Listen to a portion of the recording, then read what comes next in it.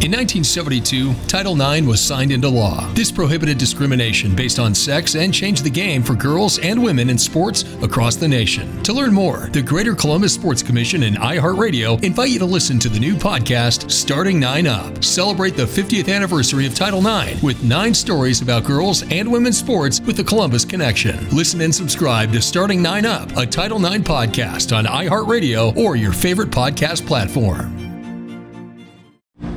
Greater Columbus Sports Commission is proud to celebrate the history of women's athletes and the 50th anniversary of Title IX with a new podcast. The Starting 9 Up podcast will feature some of the most important female voices in local sports. Hosted by iHeartMedia's Matt McCoy, Starting 9 Up explores stories you may be familiar with and others you might be hearing for the first time. Listen and subscribe to Starting 9 Up, a Title IX podcast on iHeartRadio or wherever you listen to podcasts.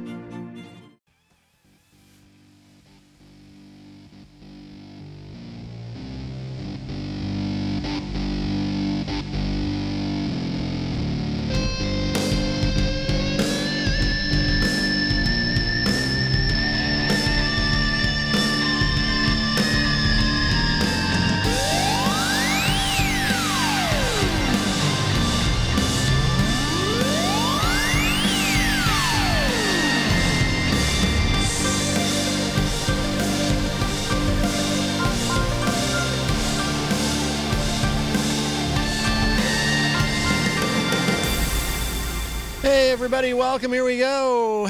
It's that time again. Matt Connarton Unleashed. So I try to adjust this. Here we go. Those of you watching online can see me adjusting the monitor here. Uh-oh. I'll have to fix that. Something just... Oh, I see it. Something just popped off. Anyway, sorry. Sorry for the technical kerfuffle right at the beginning of the show. And I forgot to mute my phone. I'm sorry for that. I'm sorry for everything. Oh boy, I usually everything goes off without a hitch here, nice and smooth. But I've been a little distracted, but it's actually been a good day. We'll get into all of that in a moment. But of course, welcome to the show here. It is Matt Connarton Unleashed, and we are live from the studios of WMNH 95.3 FM in glorious downtown Manchester, New Hampshire. Also on Comcast 97 if you're in Manchester. And hello to all of our online listeners across the nation and around the globe. And you can go to my website, mattconnerton.com, for all of your live streaming options, social media links, contact info, show archives, etc., etc. Today is Tuesday, January 25th, 2022. Welcome, everybody. Happy Tuesday. I do want to remind you, of course, that we are proudly sponsored by the Hop Knot on Elm. They've got those delicious gourmet pretzels that you've heard so much about and the craft beer.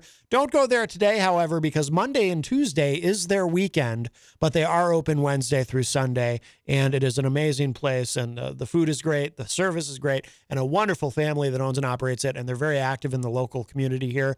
Thursday nights, they have Trivia Night hosted by the great Bill Cini. They have live music on Fridays. They've got another Gender Blender event coming up February 5th at 10 p.m. They've got a lot going on there, and it's going to be a very busy year at the Hop Knot as we proceed through 2022. So please continue to support them.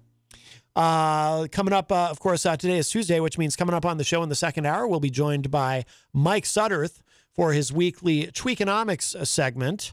This week, it's Tweakonomics Gone Global, apparently.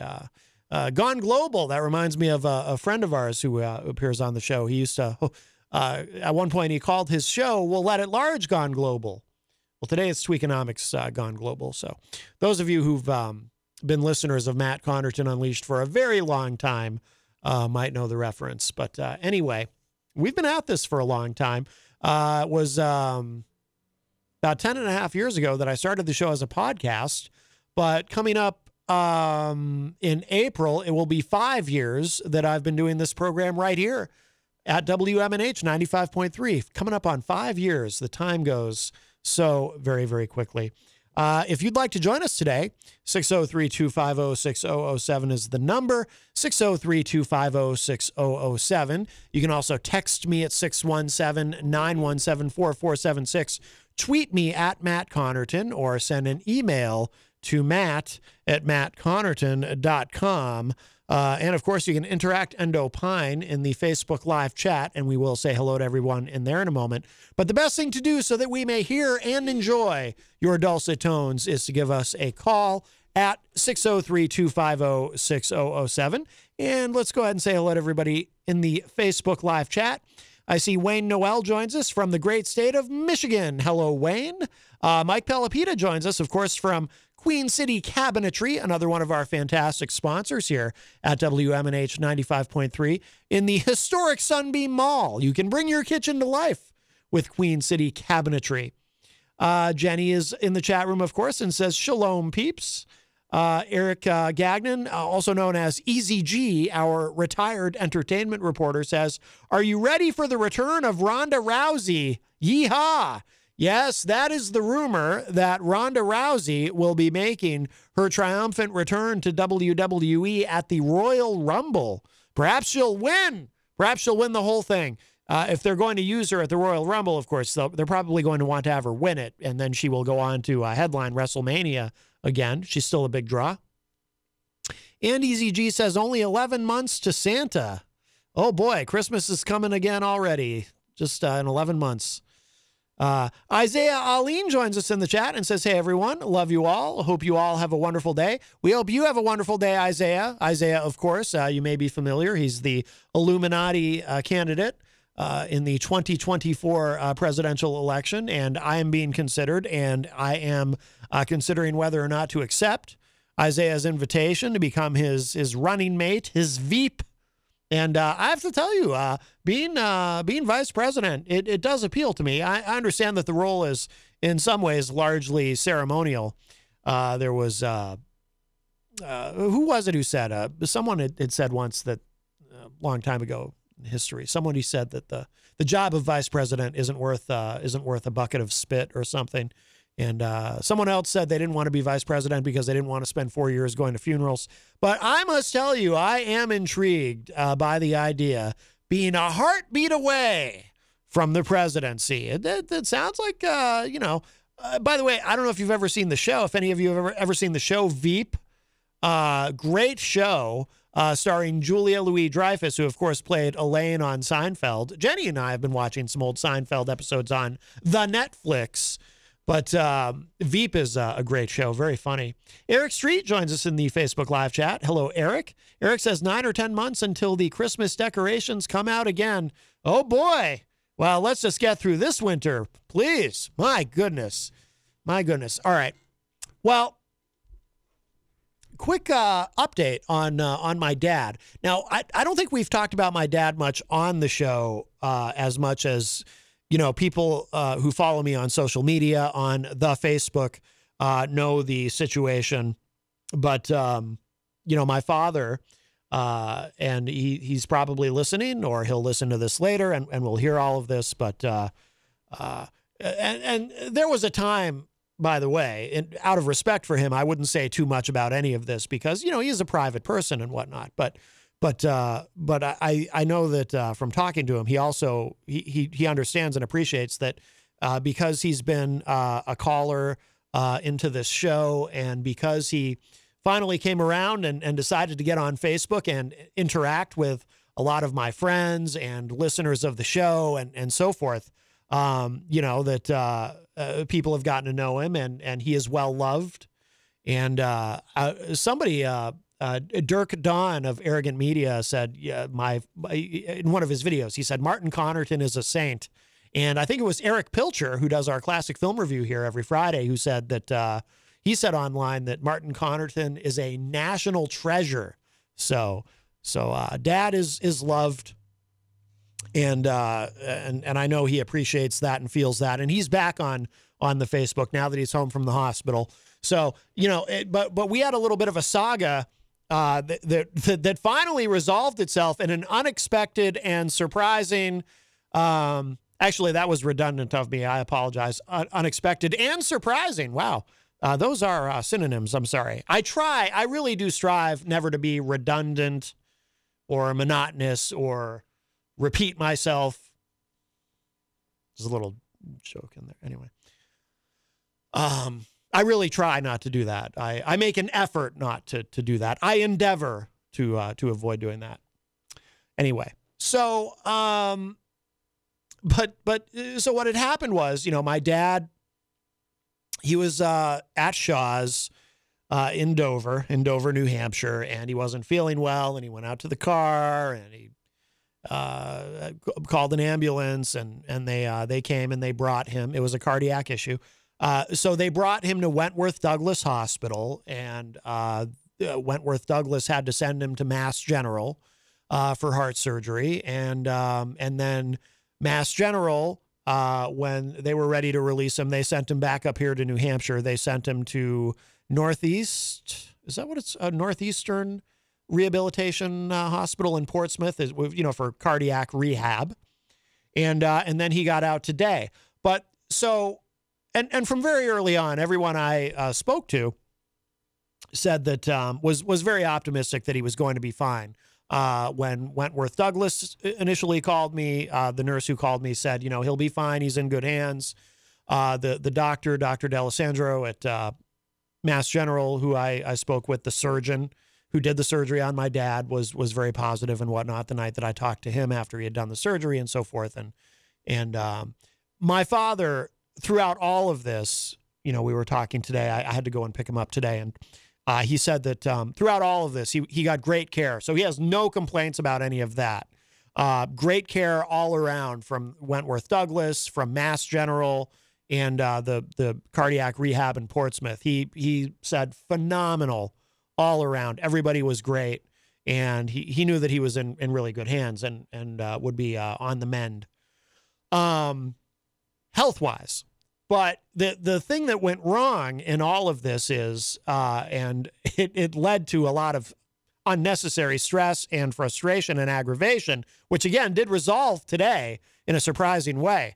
But they lost my dad's car keys in the midst of all of this. His wallet and his cell phone were locked in the car, but his car keys, and he remembers seeing them being put into a bag for him when the ambulance came and got him. His car keys, his clothes, the new jacket that he had bought, his new boots, he had gone clothes shopping recently. All of that was lost. No one could find it.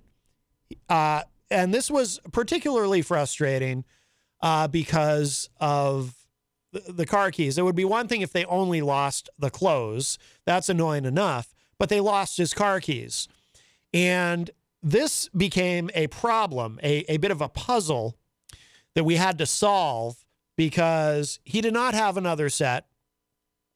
He did have another set at one time, but he, in a previous apartment that he had lived in, there was a fire in the building and the keys got lost in the fire.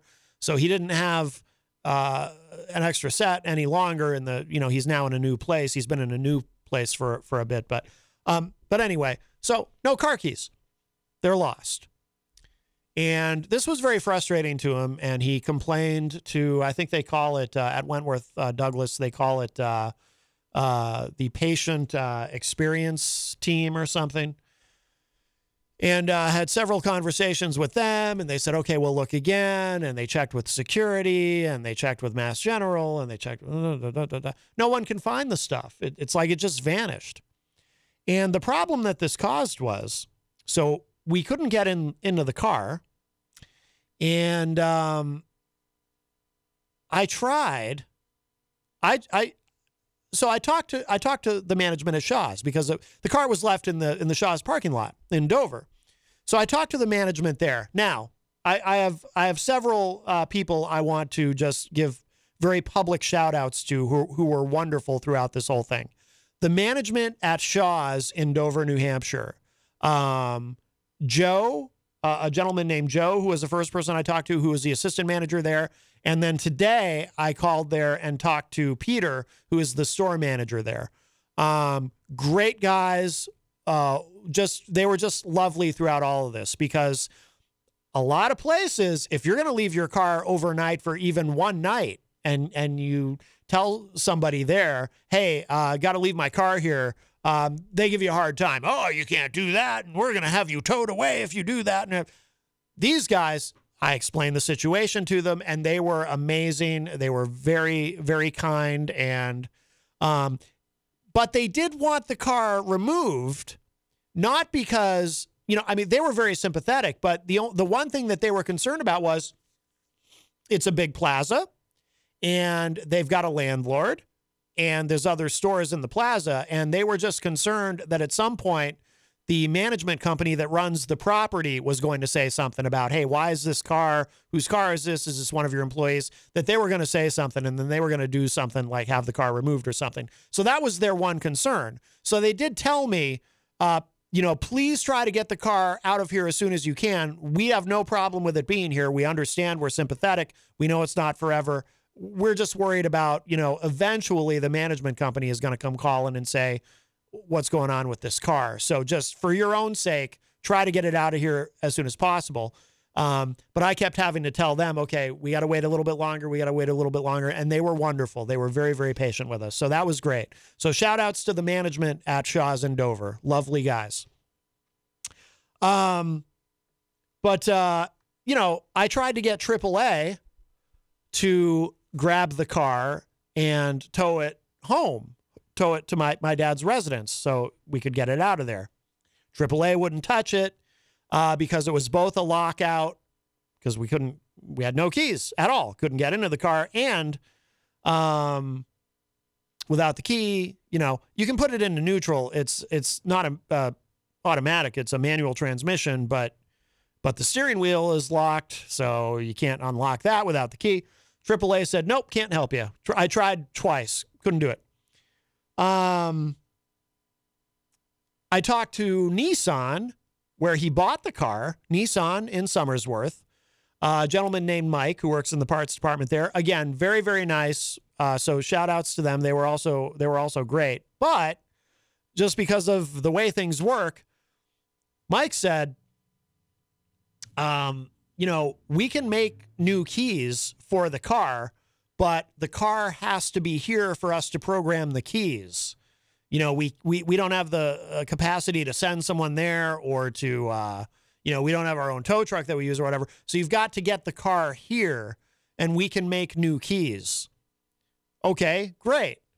But, I was able to eventually get in the car because I got AAA to let me into the car. And then I thought, well, maybe I can get Amica Insurance, my dad's insurance company, to tow the car, because once I was able to get into the car, I looked at his policy. Okay, he has free towing. Great. I'll call Amica. They can tow it. The guy tried, couldn't tow it. He could not get the car safely on the lift because the front wheels were locked. They were turned and locked. The steering wheel was locked, and, can't do it. So then we're in this terrible situation where it's like, okay, Nissan can make keys, but they need the car there. But we can't get the car there because I can't find anyone to tow the car. No one wants to tow the car, which I guess is good in one sense, because if the property manager at the Shaw's Plaza wants to tow the car, I guess you can't tow the car. They'd find a way to do it, because I'm sure if they say, oh, someone's leaving their car here, they'll just have a wrecker company come who doesn't care if they damage the car and would just tow it regardless of whether or not the front wheels are locked, and just drag it or whatever, just not care, right? Because cars do get towed all the time. Here in the city of Manchester, if there's a snow emergency and you leave your car on the street during a snow emergency, they might come and grab your car. And they don't care that they don't have a key to your car, and they don't care if those wheels are locked. They're going to break into your car effectively, and they're going to tow it away. And if they damage it, they damage it. They don't care. They just say, hey, it's your fault. You shouldn't have left it on the street, right? But I can't get anybody to tow this car, to get it to Nissan, to get the keys made.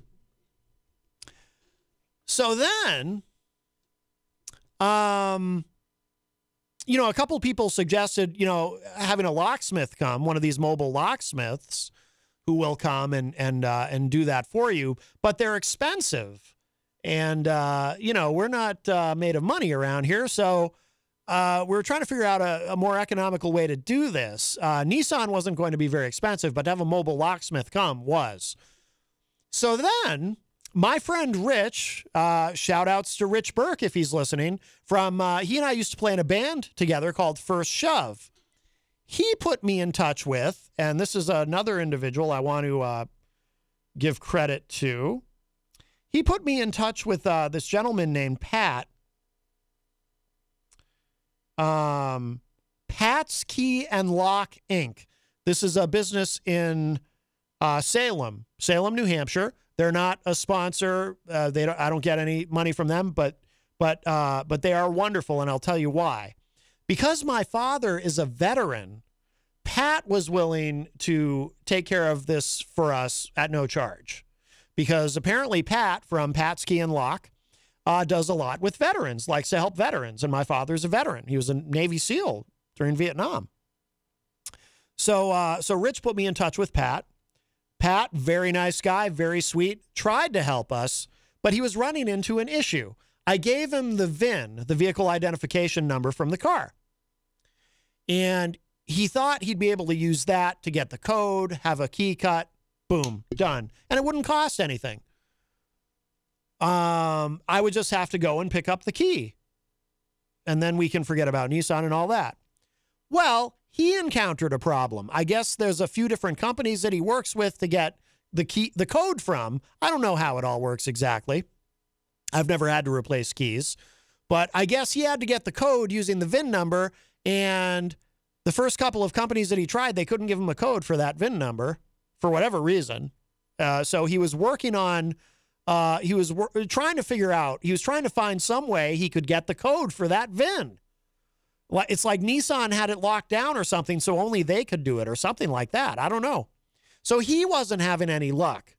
And I was talking to him, and he was feeling badly about it. He's like, I really want to help you. Your dad's a veteran. I really want to help. So we're trying, but so far I can't get this key made. So then today, the big day, the day my dad is getting out of the hospital. So here's my father. He's gone through all this, the open heart surgery, and then they're working with him at the cardiac rehab. All of that's going great. Happy to report. And he looks great. When I went to pick him up, my dad he looks strong, healthy. He seems like his normal self. So that is all wonderful. But, he and I are talking about it on the phone the night before, like, this is so frustrating. Health-wise, things are going in a very positive direction, but this one thing is so stressful. What are we going to do about the car? We just keep hitting one brick wall after another with this. And it shouldn't be this hard to just get some new keys for this, right? So then we make a plan. We hear this morning, before I head down to get my dad, we hear from Mike at Nissan, who tells us he can actually make a key that, without the car being on site, he can actually make a key that will allow us to unlock the steering column so that the wheels aren't locked anymore. That way, at least if we can do that, we can get a tow truck to then take the car to Nissan. But we've got to get those wheels unlocked to do it. So it was possible just using the VIN, not to make a coded key, but to make a key that will at least let us unlock the wheels, have the car towed to Nissan, and then Nissan could make the new keys. Okay, so that was the plan. That's what we were going to do. I was going to pick up my dad. We were going to go to Nissan, get that key, go to Shaw's, unlock the steering column, call the tow truck company, this tow truck company that Nissan recommended, have them come, tow the car over to Nissan, have Nissan make the new keys. And God only knows how long this was all going to take, and I may have ended up not being able to do a live show today. You might be hearing a best of right now, right?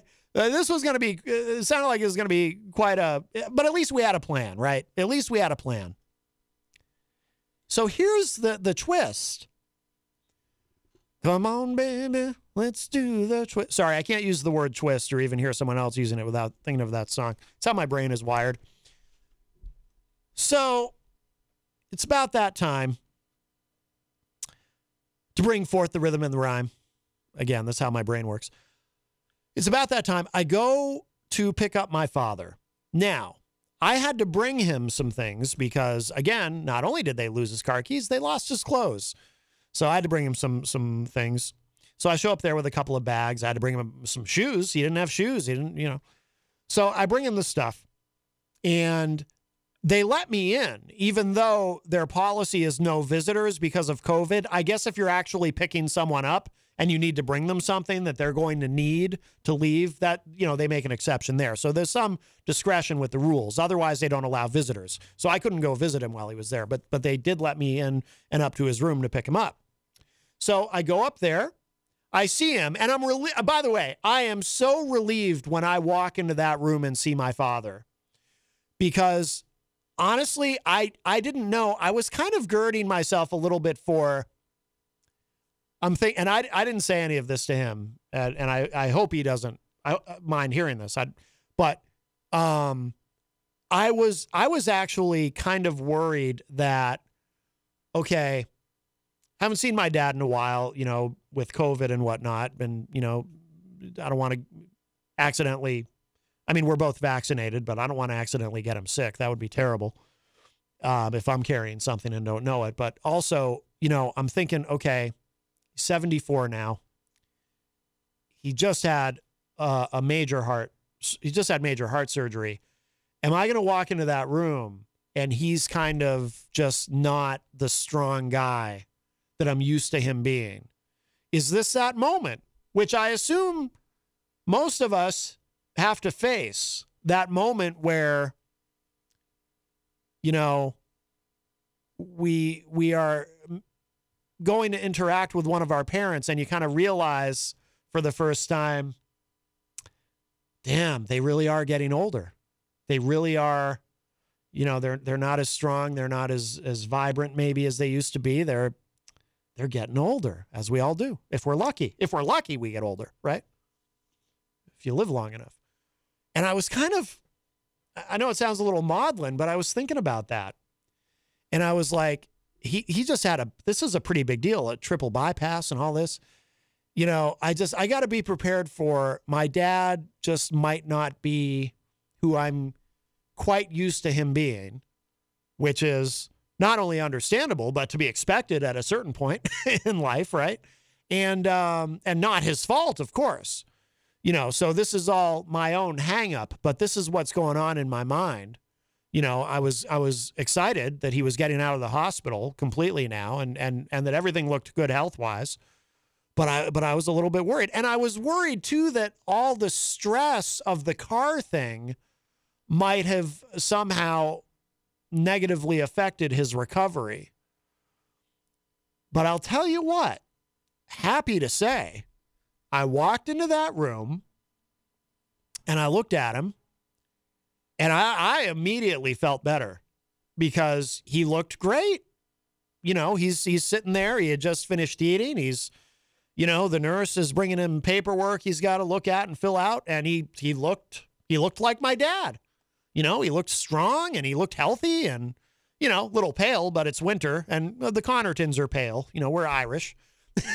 So, no, but he looked really good. He looked really good. And, God, that was a relief. You know, like I said, I was girding myself for, you know, is he going to be, he's been through a lot and he's older, you know, but nope, he's still, he's still my dad, you know. He looked great. He was moving around well. And, God, that made me happy. That made me just relieved. But here's the best part of the whole thing.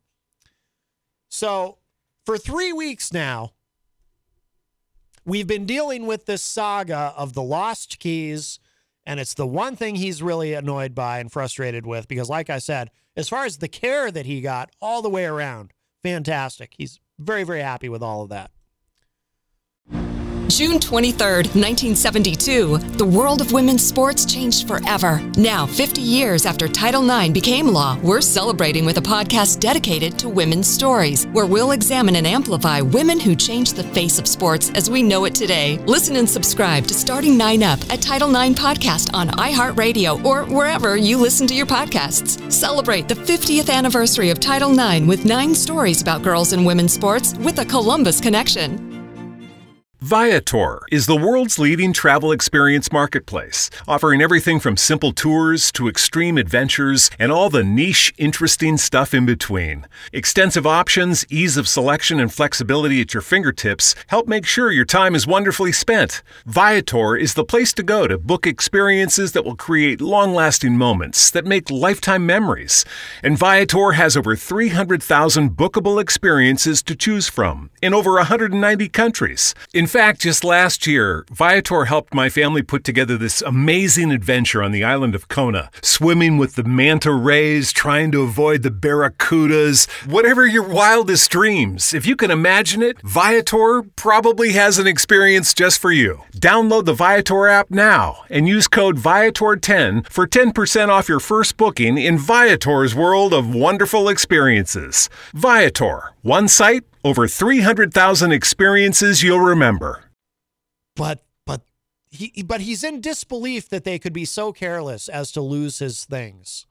And security at Wentworth Douglas initially wasn't particularly helpful, and they didn't really seem that interested. And the woman he talked to at patient experience or whatever they call it at Wentworth Douglas was nice and kind and empathetic, but didn't have any solutions. Like, I'm sorry, Martin, no one can find your stuff. So here's what happens. So I'm standing there in the room with him at cardiac rehab to pick him up, waiting for, them to finish processing his discharge and whatnot. I'm getting a call on my cell phone. I look at my phone. It says Wentworth Douglas on it. I'm like, now, this is weird. Why is Wentworth Douglas calling me right now? And so I answer it. And I forget her name, but it's the woman from patient experience or patient relations, whatever. And I'm thinking, oh, she's calling me to follow up because she had talked to my dad earlier, or my dad talked to her. It might be a better way of putting it, because he was obviously frustrated. And she's following up with me now saying, I hope your dad's not too upset or something like that, right? No. You know what she said to me? She said, I have great news. We found your dad's things. So there you go. Somehow, they finally found my dad's things, including his car keys. Thank God. We were ecstatic. I mean, would have been nice if that had happened a lot sooner. Could have saved us a lot of unnecessary stress and aggravation and anguish and frustration and I mean, Jesus. But thank God they got to us before we had gone to Nissan and went through all of that. We had this whole big plan. And then, nope, there I am in the room waiting for them to discharge my dad.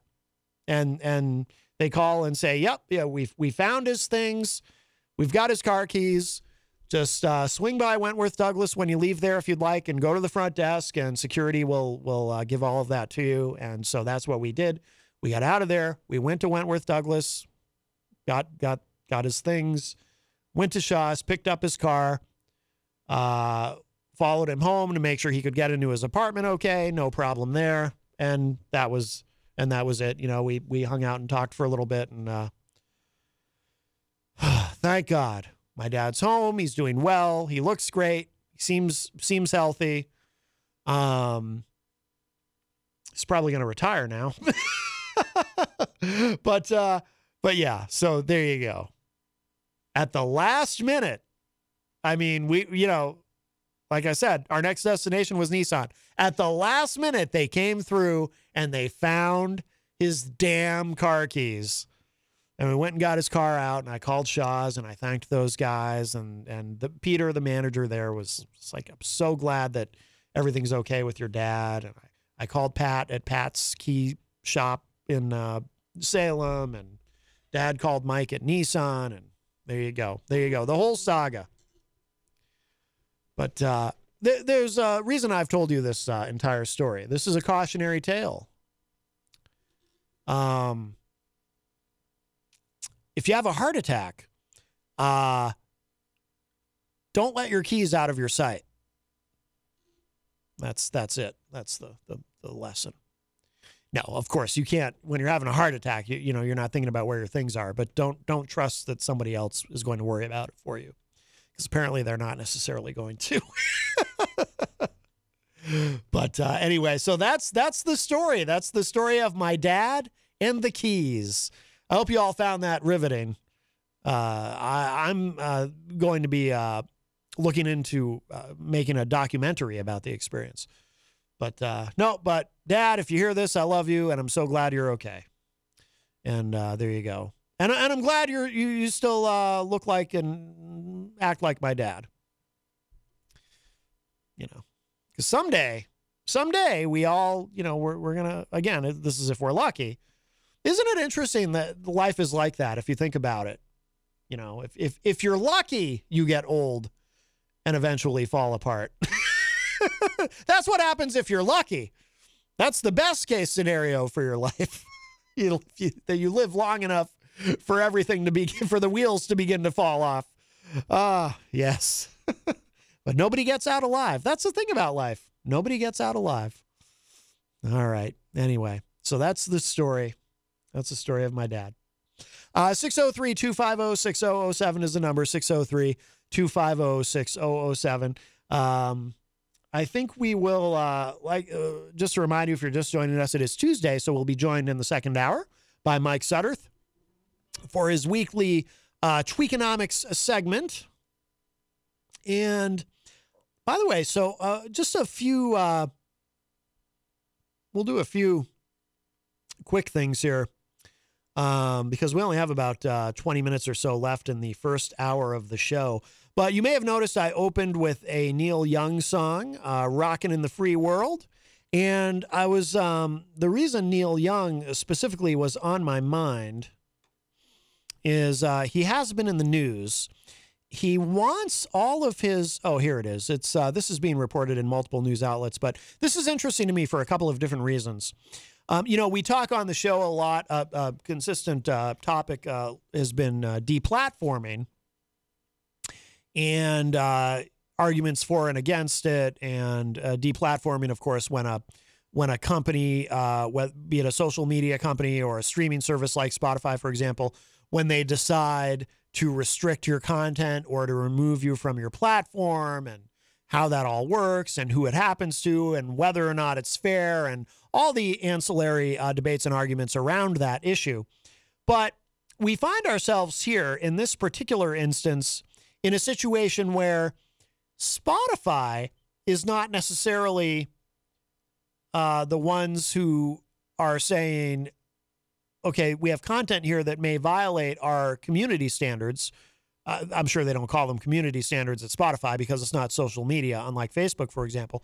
But we have content on our platform that we don't necessarily object to as a company, but someone else whose content we also stream on our platform has a problem with this other content that is streaming. In this case, a musician whose music is on the platform, this musician has a problem with some podcast content that is streaming on Spotify. Here is what has happened. Reuters, this article is from Reuters. Neil Young to Spotify, either remove my music or the Joe Rogan podcast. Now, I think we all know, if Neil Young is serious about this, we all know how this ends up. I mean, I don't know legally if, I don't know what kind of deals are in place, and if Neil Young can even actually just say, take my music off of Spotify. But if Spotify is in a position where they have to choose between Neil Young and Joe Rogan, they're going to go with Joe Rogan. I mean, they didn't back a Brinks truck up to Joe Rogan's front door just to turn around and say, oh, we have an artist who has a problem with your show, so now you got to go. That's not going to happen. But Rogan has come under some criticism, of course, for disinformation about vaccines. He's not necessarily anti-vax, but he does kind of do a thing where he sort of downplays COVID. He doesn't seem to think COVID is that big of a deal.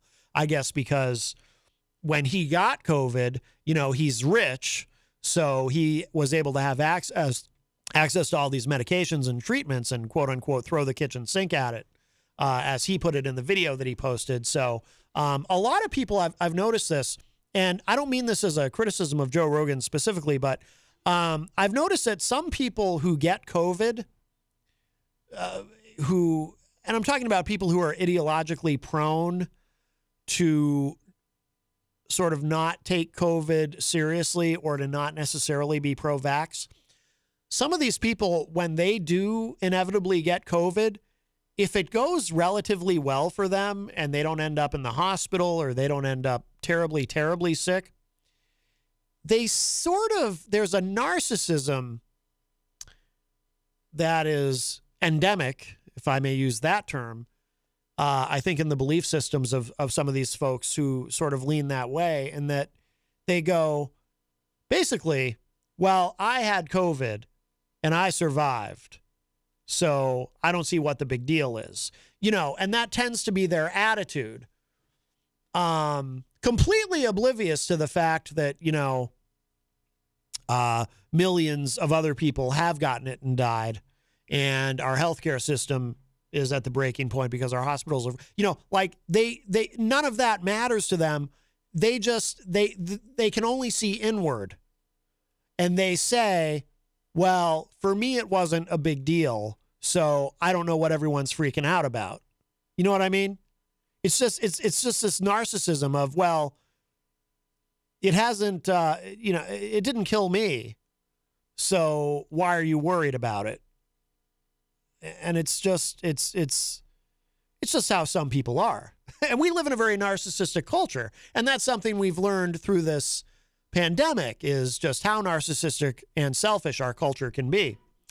But so here's the Reuters article. It says, Neil Young has threatened to pull his music from Spotify streaming service in protest of its relationship with podcaster Joe Rogan, who the prolific singer-songwriter accuses of spreading misinformation about COVID-19, according to media reports. Young, who survived polio as a child, briefly posted a letter on his website addressed to his manager and his record label, Warner Music, demanding that Spotify no longer carry his music. The letter was later deleted. That's interesting. Young wrote in the letter, quote, I want you to let Spotify know immediately today that I want all my music off their platform. They can have Rogan or Young, not both. I am doing this because Spotify is spreading fake information about vaccines, potentially causing death to those who believe the disinformation being spread by them, unquote.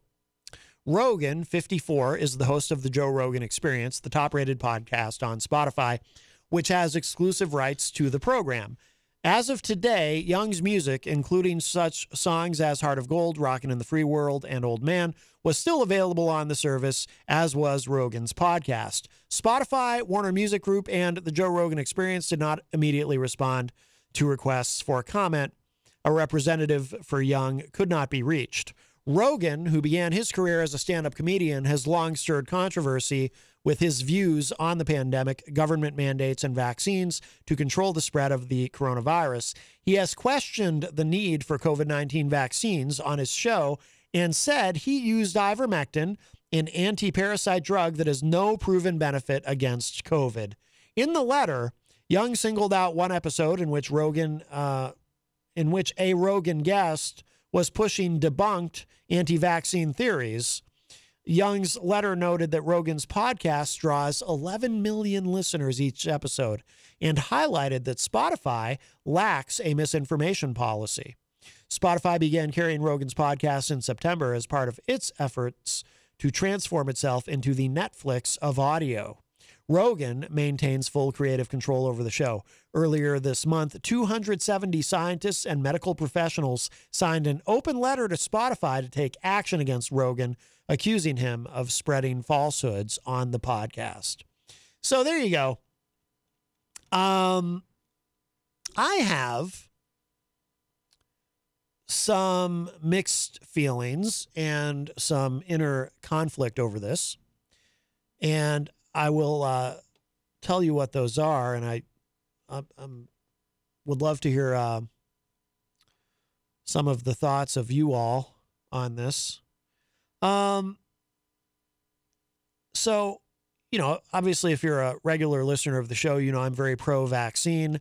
I am a self-described COVID hawk. I want to do whatever we can and whatever we have to stamp out this terrible virus, etc. I'm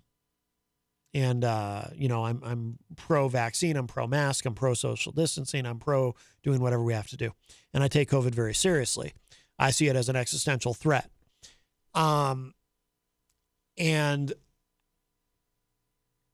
don't, when I see these stories in the news about, for example, these anti-vax conservative talk show hosts, there's been 5 or 6 of them, I think, regional conservative radio talk show hosts who would go on their shows every day and preach their anti-vax COVID denier message and then get COVID and then end up on a ventilator and then end up dead. I'm never one to dance on anyone's grave. I wouldn't do that, but I don't have any empathy for those people either. That's what they chose to do. And the consequence, for not only spreading misinformation, but in their cases, believing their own BS, resulted in their deaths. I don't know. You make your choice. What's the expression? You play stupid games, win stupid prizes, right? So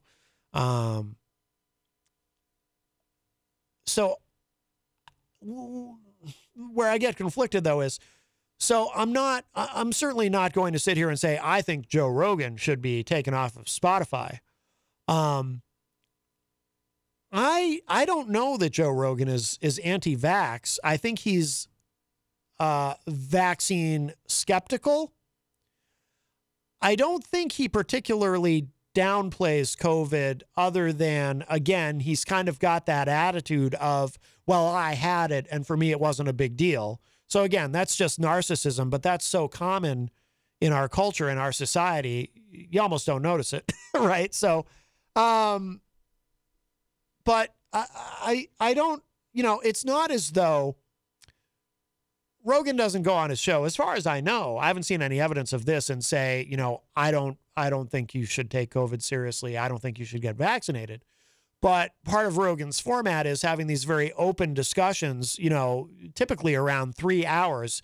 He'll bring on a guest. And the thing that I do like about Rogan and that I respect about him is he has such a natural curiosity that he's able to bring people on and have these, I could not do it. The introvert in me would not allow me to sit with a single person or sometimes a couple of people. He might have a couple of people on at once and have a 3-hour uninterrupted conversation. I couldn't do it.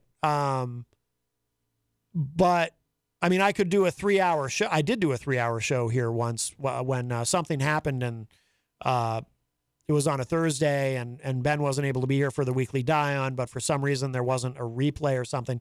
And I think twice now I've done a 3-hour show for various circumstances that have arisen. But so I can do that. But to sit with the same person for 3 hours and have a conversation that doesn't, it might ebb and flow a little bit, but, it doesn't lag, it doesn't drag, that would be incredibly challenging for me. So I respect anyone who can do that, who can actually pull that off. That's impressive to me. And he has such a natural curiosity about his guests and about what their interests are and what they're curious about. And that is impressive to me. That's not a skill that I like to think I'm a good interviewer, but again, I couldn't do what he does. That is not in my skill set. So he has people on, from what I've seen. He has people on and they have an extended, deep dive conversation about these things. And I don't necessarily, if he has a guest on, and he has had guests on who are scientists, who are very pro-vaccine, and who try to explain to him this is why it's important. I don't necessarily want him, to be honest with you, to just agree and say, oh, okay, I get it now. I mean, I kind of want that, but I don't necessarily not want him to push back on anything either. Because I think for compelling content, it's good to have some questioning and some really, are you sure about this? And maybe a little bit of skepticism, right? But I would prefer that even with all of that, that you end up in a place where hopefully we can all agree. And again, I know this is fantasy stuff because we live in the United States of anti-science, but hopefully you end up at a place where we all agree that, yes, we need to deal with this problem. And yes, we should get as many people vaccinated as possible. And no, you shouldn't choose to buy in to crackpot conspiracy theories that you see on fringe websites and YouTube videos instead of having a conversation with your doctor. So hopefully that's where we can arrive. So I don't know that I quite agree that Rogan is actually overtly spreading vaccine misinformation. I almost don't even know how much it would matter if that was what he was overtly doing, because I feel like, from what I've seen, once someone decides that that's just who they are ideologically, it's really hard to move them. I'm not saying you shouldn't try, but it's hard to move them off of that. Case in point, our former president, Donald Trump.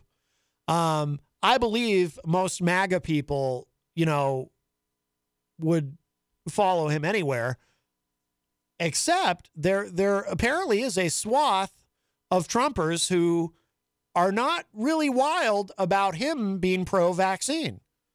I wish he would make more of an effort. I want to see him on Tucker Carlson. You know what I want to see? I want to see him on the Joe Rogan Experience, talking about the importance of getting vaccinated. Rogan is not a fan of Trump. He's made that clear. He supported Bernie in the last election. But I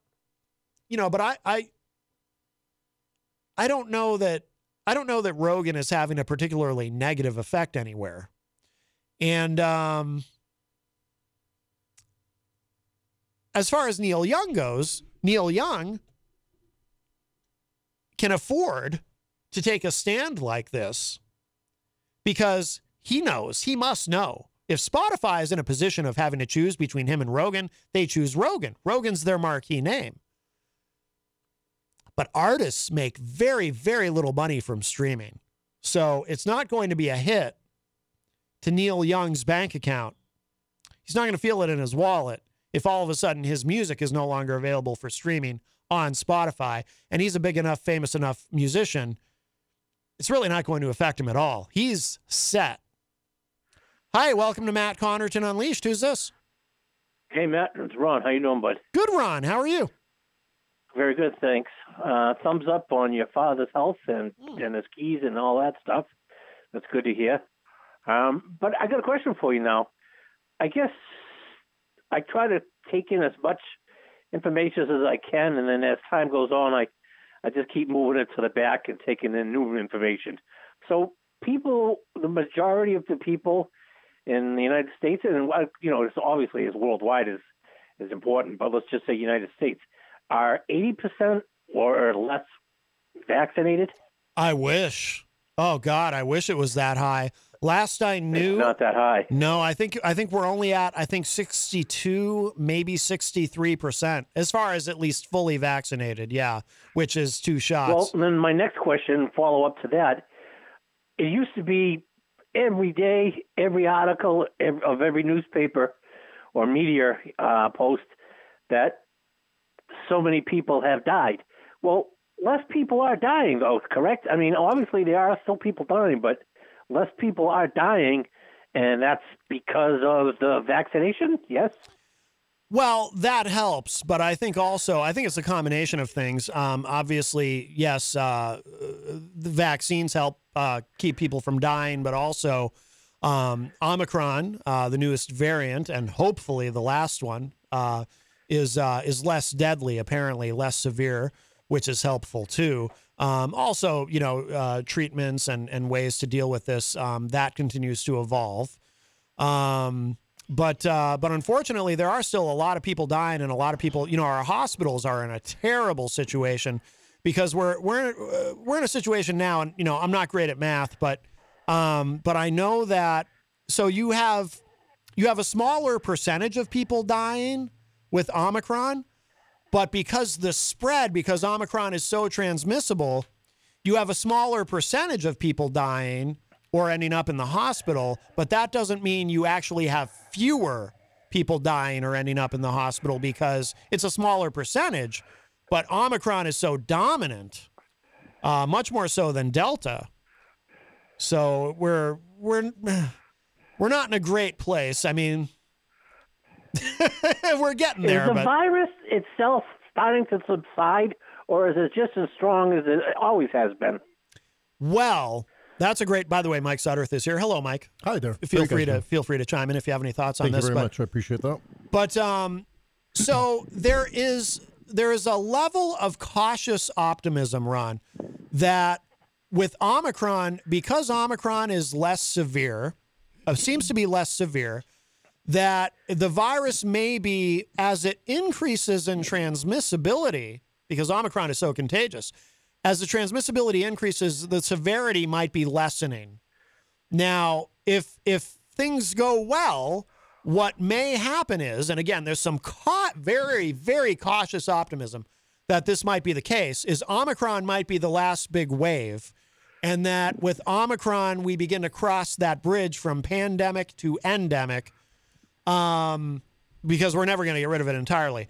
But so this might work out okay, and things might begin to improve, because I know that in South Africa, for example, where Omicron was first detected, at least heavily, what they saw was a vertical jump in cases, immediate, very, very rapid with Omicron because it is so transmissible. But then when it started to fall, that also was a very fast decrease in infections. And we're starting to see that same trend in the United States and New York City and some other places. It went up really quickly, but now it's starting to come down really quickly, which is good. The nightmare scenario, just one more thing, Ron, and then I'll let you respond. No, go ahead, please. I'm interested. I just want to finish the thought. The nightmare scenario. So that's the cautiously optimistic scenario. The nightmare scenario is we wake up one day and it's the day after Thanksgiving all over again, where, oh, guess what? Here's a new variant. Oh, guess what? This one looks really bad.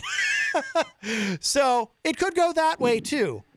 I prefer to err on the side of cautious optimism, but we'll see. Does the summer have any effect? There used to be a time where they said they think when summer comes that the virus will diminish in size. Summer, winter have any effect on it at all, or was that just hearsay? No, I believe so, because for a couple of reasons. One is, in the summertime, respiratory viruses do not spread as easily in the summer. They don't spread as easily in the hot, humid air as they do in cold, dry air, which is true of which is true of any respiratory virus. But the other thing too is, in the summertime, people are outside more. Once the weather turns cold, people go inside, and if you're in a room with people who are infected versus being outside with people who are infected, because we now know if you're outdoors in the open air, the virus being transmitted is unlikely. But if you're in, if you're in a small room with a bunch of people and somebody's got COVID, well, guess what? Congratulations. You're probably all going to have COVID when you walk out of that room. So The just because deal. Hey, what's this? Breakfast from Mickey D's. From me? Yep. Why? 'Cause it's morning and you like McDonald's. Let's eat while it's hot. There's a deal for every act of kindness at McDonald's. The steak, egg, and cheese bagel is back at McDonald's. Order ahead on the app and pick up curbside. Price and participation may vary. McD app download and registration required. Mary redeemed a $50,000 cash prize playing Chumba Casino online. I was only playing for fun, so winning was a dream come true. Chumba Casino is America's favorite free online social casino. You too could have the chance to win life-changing cash prizes. Absolutely anybody could be like Mary. Be like Mary. Log on to ChumbaCasino.com and play for free now. No purchase necessary. Void where prohibited by law. 18 plus terms and conditions apply. See website for details. The voice in the preceding commercial was not the actual voice of the winner. I got one more final COVID question. Yes. When COVID first became what it is, it was said to be created in a laboratory, and it was a mistake, and they're saying China. But with Omicron, it's a theory. Is that something that happened naturally through nature, or is that part of COVID? Well, it's part of COVID. The virus just continues to mutate. Mm-hmm. And again, the fear is, the nightmare scenario is it'll continue to mutate into something worse. But from what I understand, though, interestingly, is that the trajectory, and this is where some of that cautious optimism comes from, it is not unusual, epidemiologists have said, for a virus like this to, as it mutates, it becomes more transmissible, but the severity of it continues to lessen. So, because knowing that is not unusual, it is not inconceivable that we may have another variant after Omicron that is even more transmissible than Omicron, but is also even less severe than Omicron. All right, that's a wrap on the corona thing. You know, it's just I'm sure other people feel the same way. You get a runny nose, or you feel a little down, and you can't help but wonder. But I mean, how often do you just say, it's the flu, and I'll let it go? And when I'm not feeling good, sometimes it's like I don't pursue it, and and it comes and goes. But I know there's a lot of fear in everybody for those same reasons. Now, my next and last final thing, and I'm going to hang up and listen to the radio because I want to hear Mike's reports and knowledge and all of that. I know you guys were busy and you had no chance of watching it, but the Dr. Phil today was discussing Bitcoin, and he had people that said, it's a good thing, and he had other people that said it was a gamble. Yeah. And there was one person that was on there. It was a little 15-year-old girl. She got involved, and I know nothing about what I'm talking about, so I'll repeat it as best I can. But she got involved with something called NTR or something like that. NFT. And she had a fascination with the beluga whale. Just that's her thing. Yeah. And so she made some kind of beluga whale thing, something or other, whatever it was. Yeah. And they introduced it to, I guess, I don't know if I'm going to do a Bitcoin or whatever. Well, to make a long story short, she was selling the stuff for $100 a piece or something like that. In 10 hours, she became a millionaire and then some. Mm-hmm. And thank God, because this girl, she gave $50,000 to the beluga whale fund, and then to the oceanography people, and she gave away a ton of money.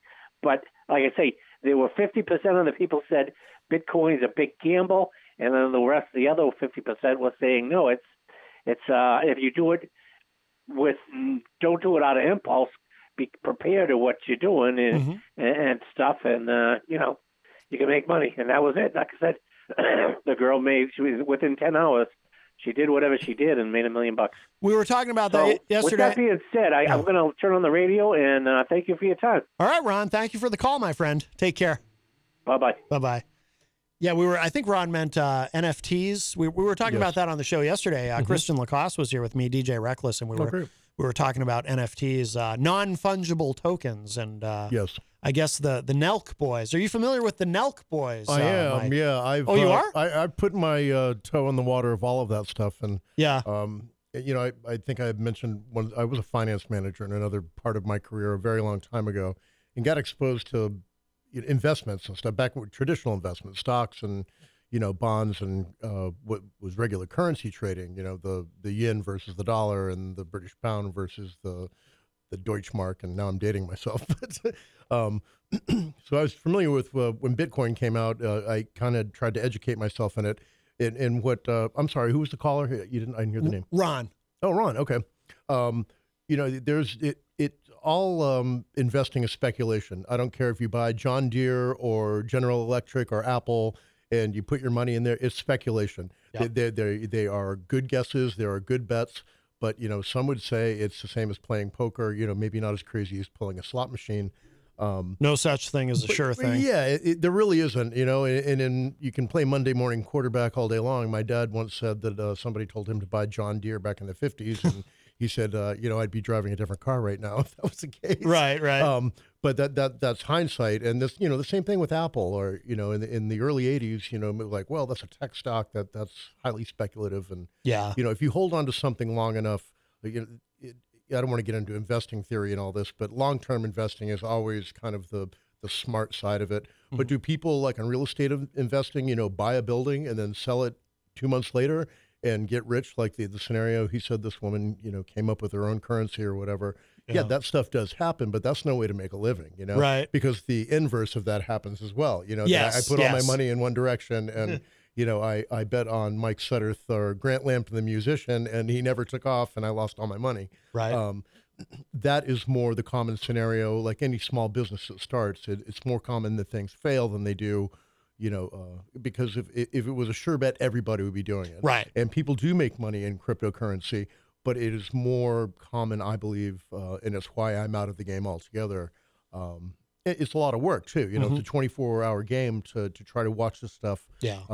I dabbled in regular currency trading for a while, but it's a 24-hour game. If you're looking at the yen versus the dollar, that stuff starts trading in the middle of the night, and that's not stuff I wanted to pay attention to.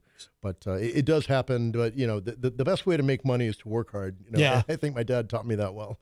Were you hinting that there's a Grant Lampton NFT? No. Not as yet, anyway. Yeah. I have no financial backers at the moment, other than the folks who are kind enough to pay me when I play.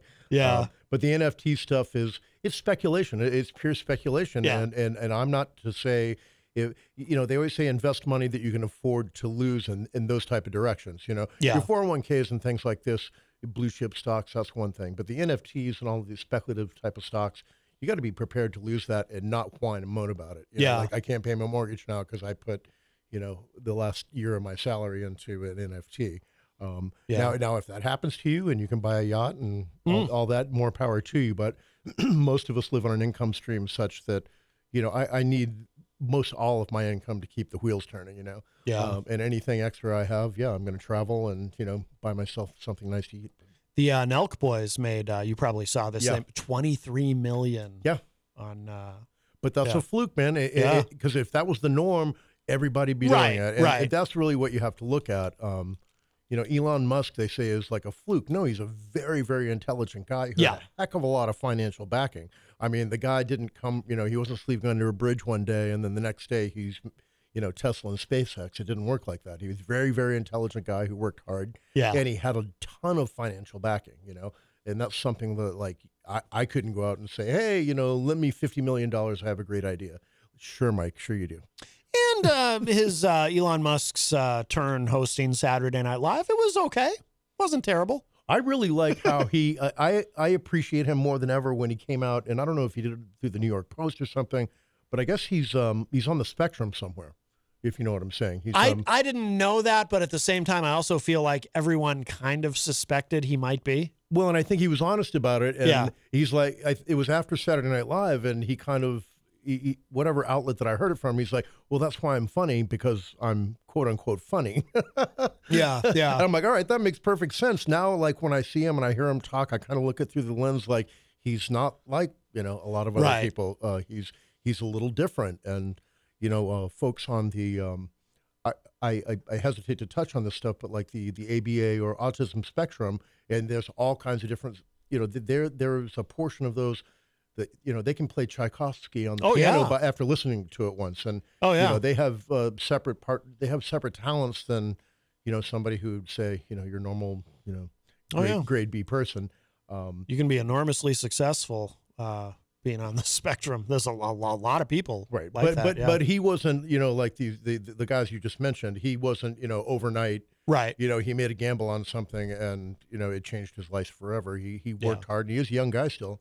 But he made his living, and again had an enormous amount of financial backing that it wasn't his own or his parents. It was infused into him. So. I didn't realize until a couple of years ago that I was a huge Talking Heads fan growing up. I love the Talking Heads. Mm-hmm. Didn't realize that David Byrne is on the spectrum. Absolutely. But again, it's one of those things where you kind of go, oh, well, that makes sense. Yeah, you know what I mean? Yes. Like I never knew it until a couple of years ago, but at the same time, I was not the slightest bit surprised. Yeah, no, it stopped making sense. There's a joke in there somewhere. Yeah. But his brilliance is he does something that nobody else can do, or he's unable to do stuff. He probably couldn't work at Walmart, or manage Home Depot or something. But can he come up with musical ideas and project his ideas in a way that even a musician like myself never could? He's on the spectrum. You got to think like folks like Jim Morrison were too, and to that point, Charles Manson probably was too. Yeah. Depends on how it gets applied, I guess. Right. Well, he was a talented musician, apparently. Mm-hmm. Talented songwriter. Yeah. Just things went awry, I guess. That's right. Yes. Let's see. Before we, so in a moment we'll take a break and we'll get to Mike's Tweakonomics. But I did see a few interesting comments in the Facebook live chat. Melanie La Liberty from the great state of Vermont, and this goes back to the Joe Rogan podcast.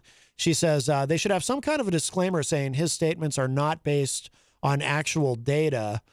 Sounds like that is Neil Young's issue with Rogan, or info is shared based on personal opinion disclaimer. Jeff Nyan in the chat says Neil Young has an estimated net worth of $200 million. I think he'll be fine. Yeah, these artists make very little money from streaming. Like that's the like Taylor Swift. She's one of the people who's openly complained about it. Yes. On Spotify or what's the other big one? iTunes or whatever. Pandora. They're all Pandora. That's the one I was looking for. Yeah. They make. I mean, it's very grim as far as right. Getting a penny or two. Yeah. I don't know if we have the time bandwidth here, but I wanted to chime in on this, which has nothing to do with my next segment here. But I will tell you folks out there who know me as a musician, I am a huge Neil Young fan. I've followed around and seen him a few times rather. I actually got to know one of his photographers through a separate. He's actually the guy who photographs the Bruins and the Red Sox in Boston.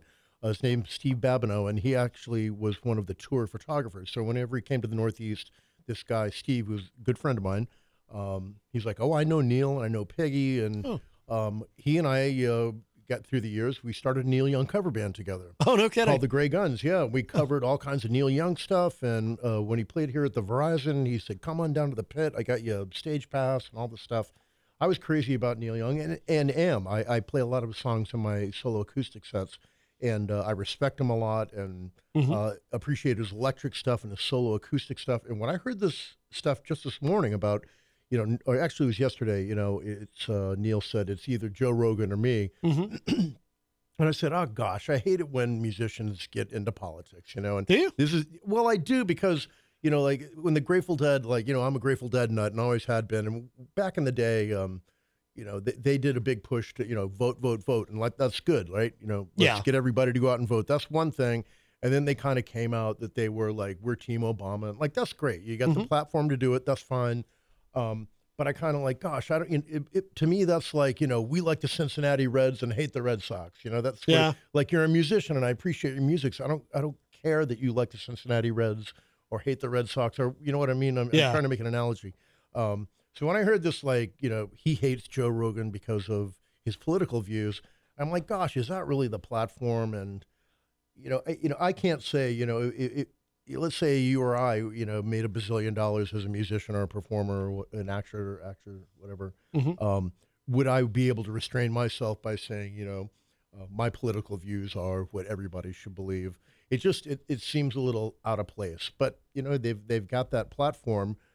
But it's like he or me. I don't even listen to Joe Rogan. I know his point of view. Yeah. And I have heard him. I don't run home from work and listen to it. And put on a podcast or listen to it in the car.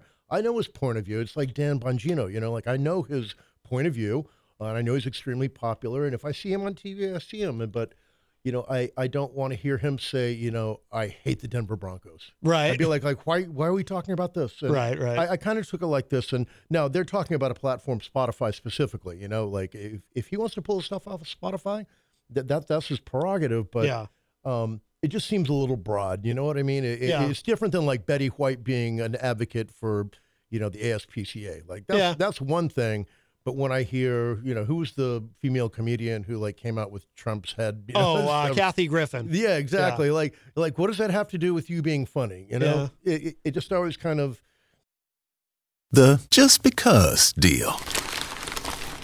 Hey, what's this? Breakfast from Mickey D's. From me? Yep. Why? 'Cause it's morning and you like McDonald's. Let's eat while it's hot. There's a deal for every act of kindness at McDonald's. The steak, egg, and cheese bagel is back at McDonald's. Order ahead on the app and pick up curbside. Price and participation may vary. McD app download and registration required. And of course, that may start with like, well, I had an affinity for Trump at the time, and what was she messing with that? But had she come out with Biden's head, like what are you doing? Yeah, that's not funny. I grew up in the age where Richard Pryor and Eddie Murphy and I don't know if George Carlin is a good example, but they really didn't. If they beat up on somebody who was tongue in cheek, it wasn't like I hate this approach. And if you're one of my fans, please listen to what I have to say. And I don't see them meshing really well together. It bugs me. And yeah. I know a lot of people feel that way. I personally have never felt that way. I don't quite get it. Like to me, it's just whether I agree with Neil Young or not. Why shouldn't? I guess I just look at it as why shouldn't someone be free to say whatever they want politically? Like, my favorite band is Kiss, as you know, and Gene Simmons has said some things politically over the years that just where I went like, what? Like I remember. It must have been 2012. Gene Simmons was saying very, very nice things about Rick Perry, at that time, Texas, the governor of Texas, and seemed to support him. He stopped short of endorsing him, but in some random interview, he said, "I'm telling you, I think Rick Perry would be a great president." And I remember thinking, "Wow," because I personally think Rick Perry is reprehensible, and I was like, "Ooh," but it doesn't make me feel like, well, Gene shouldn't say that. I mean, if that's how he feels, hey, speak your truth, brother. Like it doesn't affect how I feel about him or how I feel about his music or anything. It's just like, okay, well, that's something where Gene and I really disagree. But but I don't begrudge him saying it. If he wants to tell the world he loves Rick Perry, sure, whatever, good for him. So is my sports analogy okay?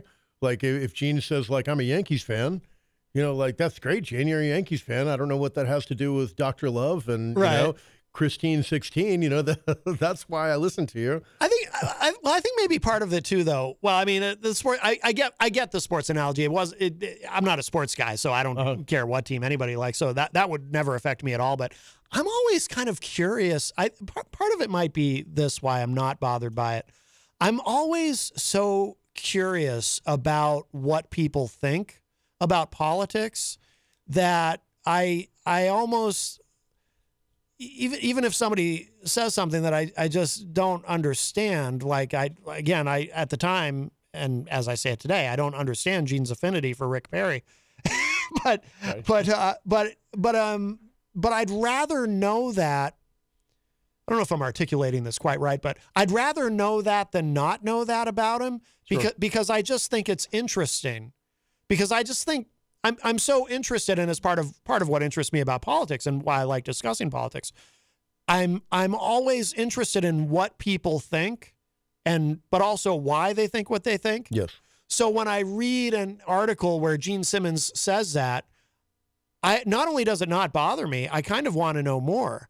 Like, it's like, I wish I could interview him and ask him, why do you like Rick Perry so much? Because I'm genuinely curious. You know what I mean? Sure.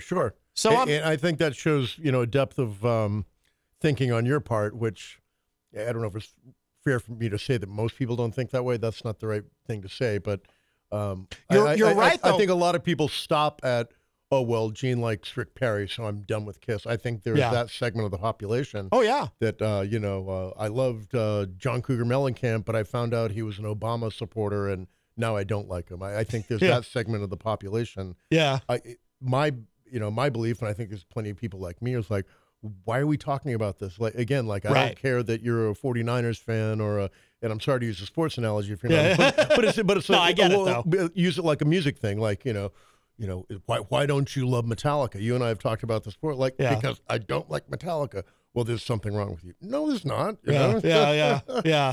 There's not. It's just, it's like it's like licorice or broccoli, Yeah. It can be, and especially when you're looking from the outside looking in. Yeah. What's important that attracted you to this person, we all, I love Gene Simmons and Kiss. I grew up on this stuff, and I'm an Ace Frehley guy. Yeah. But what his political affiliation, or whether he likes oysters or not, or whether he likes the Patriots or not, I'm interested in knowing that and maybe why, but that doesn't make me think, well, they are deficient. Right. You know what I mean? Right. Or they're short-sighted or myopic on some level for not understanding the things the way I understand them. And right. That when you get in, and I try to stay away from this stuff in my segment with you guys, because it's not fair, and it's not really worth talking about. You and I believe, down to brass tacks, probably have some political differences, maybe some musical differences or whatever differences, and that's not what we're here to talk about. It's fun to dance around and to find out why. Yeah. But it's the folks who are black and white about it, if you will. Yeah. That like, oh, because, you're a Yankees fan, so I can't hang out with you. Or, you like broccoli and I hate broccoli, so there's something wrong with you. And when you put this in the political context, it is more interesting to find out why, Yeah. Like what motivated you. And it could be because Gene Simmons used to live in California, maybe owns a ranch in Texas, and he pays less taxes. That's what I'd like to think Yeah. Yeah. Or maybe they exchange cards and their wives know each other, or right. In Gene's case, many wives. Yeah, who knows? Yeah. Who knows? So I've never had that thing. It's like, I certainly don't like Ted Nugent's politics, but great example. But it doesn't mean I enjoy the guitar solo on Tail Gunner any less. Exactly. Exactly. The Great White Buffalo is great, and he's eccentric about his politics, especially in his older years. Yeah. To the point that, and I lean on his side of the aisle, certainly, but, I think he's a little eccentric in his older years now that, hey, watch me shoot a deer and eat it in front of you. And like, okay, Ted, can we talk about hibernation and the Amboy Dukes and the stuff that I got into you for? Whether you want to, take out the mayor of Detroit, it kind of has nothing to do that I love the guitars you play and the music you played, back when I was a kid. Yeah. It takes a little bit of effort, but you have to separate that stuff. But it is darn interesting to know, like, well, why do you think that, Ted? Right. And, is that the way he was brought up? And if that's his conviction, there's a very slim chance as an adult you're going to change somebody's conviction. There really is. And if you can be one of these, I'd like to think a fewer group of the population that is open-minded enough. As much as I think I'm open-minded, I'm probably not. At some level, it stops. Well, if you wanted to talk straight politics with me, at some point I'm going to say, look, there's nothing you can say that's going to convince me. We can talk about it and have a banter about it, but my conviction is my conviction, and my beliefs are my beliefs, I think you may sell yourself a little short, though, when you say that, because we've had conversations, I mean, probably more so off air about political stuff where you've told me that you've shifted on some things over the years. Yeah. Where you have become, because I think you're right. Like most people, I think probably by the age of 30, in both politics and in music, they become sort of almost calcified in what they think and what their tastes are, and I think very few people will change their mind, and most people especially with politics. Once they pick an ideology, they're solid in that and whatnot. But you've told me just, with people you've met over the years and different ideas that you've been exposed to that you've shifted on some things or become more open to things. So I think you're an example of someone who you're not. I don't perceive you as being, because I think most people are sort of by a certain point in life, they're just kind of shut down to any outside information or anything that conflicts with their pre-existing belief system. Yes. But I don't perceive you that way. I perceive you as being a much more open-minded, and I mean, obviously you have your core beliefs and you have your values and so forth, like everyone does. But I also think you're open to new information. I appreciate that, and I guess I am. I think what I'm thinking about is when you go into the little booth and you pull the curtain behind you. Yeah. You're going to do what you're going to do. Right. Right. Yeah. Hi, welcome to Matt Connarton Unleashed. Who's this? Matt, Ron. One more Ron. thing. Yes. Because you and Mike are both musicians, I'm listening to the politics part of this, and I'm very, I'm in tune. But I have to ask you, did you guys hear on Peter's show today, Katie and her father playing guitar and singing? I heard a little bit. I didn't get to hear the whole thing, but I heard some of it. And yeah, that was really cool. That was really cool. And her father reminds me of Mike because he's into the Neil Young and the old, the stuff out of the 70s, and he was just playing his guitar and singing. It was like, wow, they are so good. So that's why I kind of wanted to know if either one of you guys had heard it. That's how good they were. Yeah, I heard some of it, yeah. Who was on the show this morning? I'm sorry. So Katie, I forget Katie's last name. I think it's Master something. Master. I don't know. I forget her last name. It's a big name. So she's on the morning show quite often now, and then her dad was there too. Oh, that's what it is. Okay. And they both played, and she has she's got a beautiful singing voice, very talented, and then her dad also, it turns out, very I didn't see. It's funny, when I first turned on the show, I didn't realize that was her dad. And then I was like, oh my God, that's so cool. So they're on the show together. Yeah. It was very cool. And they're both into the guitar. I mean, she's been playing since she was 15. I mean, or whatever, for years. She's been playing for 15 years, and that's all. I really hate to interrupt what you guys were already talking about, but I was so impressed with what I heard today, and you guys both being musicians, I just had to know if you heard it. Yeah, absolutely. I'm going to go back and listen to the rest of it later. I will as well. Absolutely. I was good. That's great. I'm glad to hear you say that. I was going to give Katie. Guys, thank you, man. I won't interrupt anymore. Thank you. That's okay. Thanks, Rob. I appreciate it. I was going to give a shout out to Katie, actually. Oh. I was at the Puritan back room yesterday. I had a friend of mine, Steph Murphy. She and her daughter were down there, and I got a call from my wife, and she's like, hey, go down and have a slice of pizza with Steph and her daughter. She has this little daughter named Phoenix. So I go down there, and sure enough, Katie, who does work at the back room, she was there, and I know her as a server or a bartender there, only on a first-name basis. And she said, I've got to go because I have radio in the morning. And I turned around and I said, oh, you're on the radio? And she said, yes, 95.3 WMNH. And I was like, Shazam, I am too. She's like, yeah, I'm on the morning show with Peter White. And of course, we got into this long conversation. Yeah. And I'm like, Peter's the one who turned me on to Ween. And, he's the beau of my ex-wife and, lovely guy and don't have a damn bad thing to say about him. And she's like, wow. And I had to tell her the whole story, and she told me her story. But I'm sorry, I didn't know it was this morning. Yeah. But she's a very, very sweet, normal woman. And forgive me for saying normal. It sounds like when you call somebody normal, it's not a compliment. Sorry, Katie, if you're listening. But she's very sweet, very approachable, and I was very pleased. So I was going to give her a shout out tonight if she's listening. Oh, very nice. I said, yeah, I'm going to be on with Maddie on Tuesdays, and if you ever care to listen, and occasionally on with dear Rob Acevedo. Yes, very cool, very cool. By the way, Melanie, she was listening to the morning show and points out too that Kyle got tasered this morning, and it was fantastic. No doubt. That sounds like a bad idea, but I was listening to it. Quite entertaining, yes. Well, here's what we're going to do. So we're going to take because it's already 5:30, we're going to take a very quick break. We're going to show some love to our amazing sponsors so we can pay the bills, and then we will come back. And Mike Sudderth is here. We're going to do some Tweakonomics, so don't go away. More to come. Come on down to the Hop Knot at 1000 Elm Street, Manchester's premier craft beer and gourmet pretzel bar. Tell us more, Trudy. We make our dough fresh every day. We make a variety of styles of pretzels and serve craft beer, cocktails, and a few bottles of wine. We do the traditional pretzel, and we have multiple flavors for that. We also do stuffed pretzels, pretzel sandwiches, free dessert pretzels, and pretzel knots. The Hop Knot in the Brady Sullivan Plaza at 1000 Elm Street. Bring your kitchen to life with Queen City Cabinetry, located at 87 Elm Street in the historic Sunbeam Mall in Manchester. Open Monday through Friday, 9 a.m. to 5:30 p.m. and Saturdays, 10 a.m. to 2 p.m. They can be reached at 603-222-2007 or on the web at queencitycabinetrynh.com. Come see the possibilities. Queen City Cabinetry, another proud sponsor of WMNH. This hour on WMNH is sponsored by CGI Business Solutions, located at 5 Dartmouth Drive in Auburn.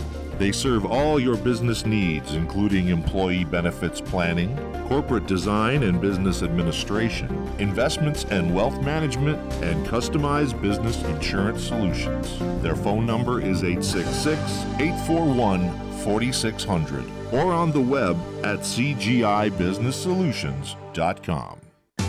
Are you looking for a job with great benefits, flexible hours, and competitive pay? Then visit us at donutjobs.com. Do you love working with people, a fast-paced environment, and having fun at work? Then visit donutjobs.com. NGP Management is a large Dunkin's franchise with stores throughout New Hampshire, and we are currently hiring for all positions. Who doesn't love free donuts while you work? Visit us at donutjobs.com to apply today. The Just Because deal. Hey, oh, what's this? Breakfast from Mickey D's. From me? Yep. Why? 'Cause it's morning and you like McDonald's. Let's eat while it's hot. There's a deal for every act of kindness at McDonald's. The steak, egg, and cheese bagel is back at McDonald's. Order ahead on the app and pick up curbside. Price and participation may vary. McD app download and registration required. Texting privacy policy and terms and conditions posted at textplan.us. Texting enrolls for recurring automated text marketing messages. Message and data rates may apply. Reply stop, opt out. The pandemic has been hard on all our kids. New studies show more than 1 in 3 children who started school in the pandemic now need intensive reading help. That's right. Millions of kids in kindergarten through 3rd grade in the United States cannot read at grade level. Here's the good news. Your child can be reading in just 30 days, guaranteed, with Hooked on Phonics. Even if your child has been struggling, Hooked on Phonics will teach your child to read in just 30 days, guaranteed. And right now, you can get started for just $1. Text the word GRADE to 323232 right now. Hooked on Phonics is highly effective and incredibly fun, and everything can be done right from home and in less than 20 minutes a day. For more than 30 years, Hooked on Phonics has been the proven learn-to-read program that kids love to use. Text GRADE to 323232 and teach your child to read in just 30 days, guaranteed. Text GRADE to 323232 right now and get started for just $1. Text GRADE to 323232 now. Text GRADE to 323232. WMNH, rip the knob off.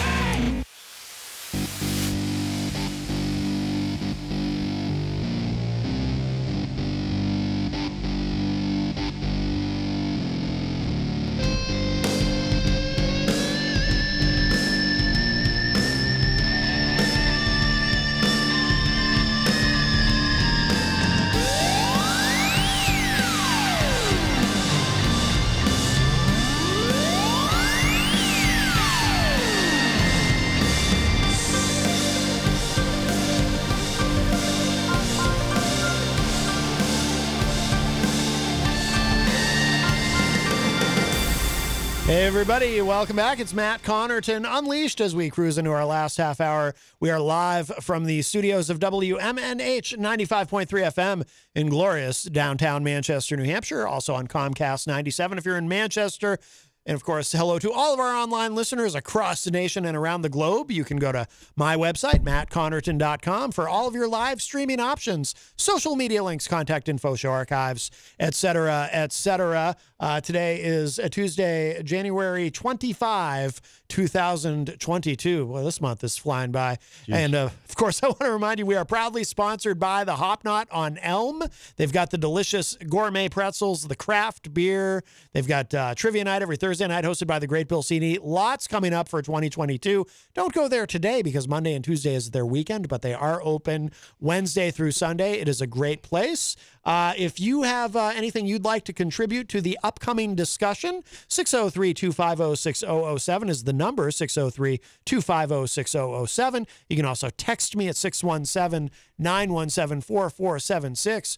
Tweet me at Matt Connarton or send an email to matt@mattconnerton.com. And, of course, you can interact and opine in the Facebook live chat. But the best thing to do so that we can hear and enjoy your dulcet tones is give us a call at 603-250-6007. And Mike Sudderth is here at the news desk.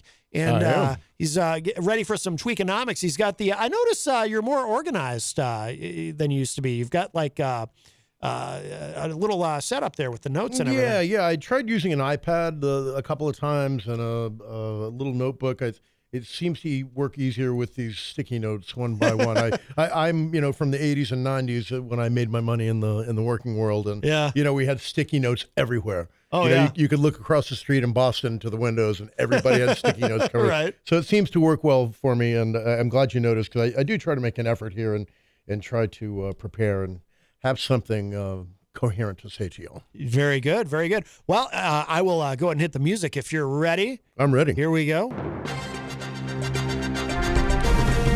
Good evening, Manchester, and around the world, and wherever y'all are listening to WMNH 95.3. My name is Mike Sudderth.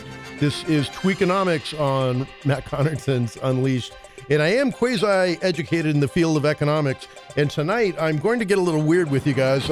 I did have the opportunity to travel as a young man, both for school and for work. I went to school for a couple of years in Frankfurt, Germany, and had the opportunity to work both in Oxford, England, and just outside of Amsterdam in the Netherlands. And so, but some of the stuff that I'm going to bring up to you guys here tonight, just to try to poke your interest, I do have a little bit of experience when I was younger, so I just didn't read the stuff in a magazine. And of course, the topics I'm going to speak about tonight are current stuff.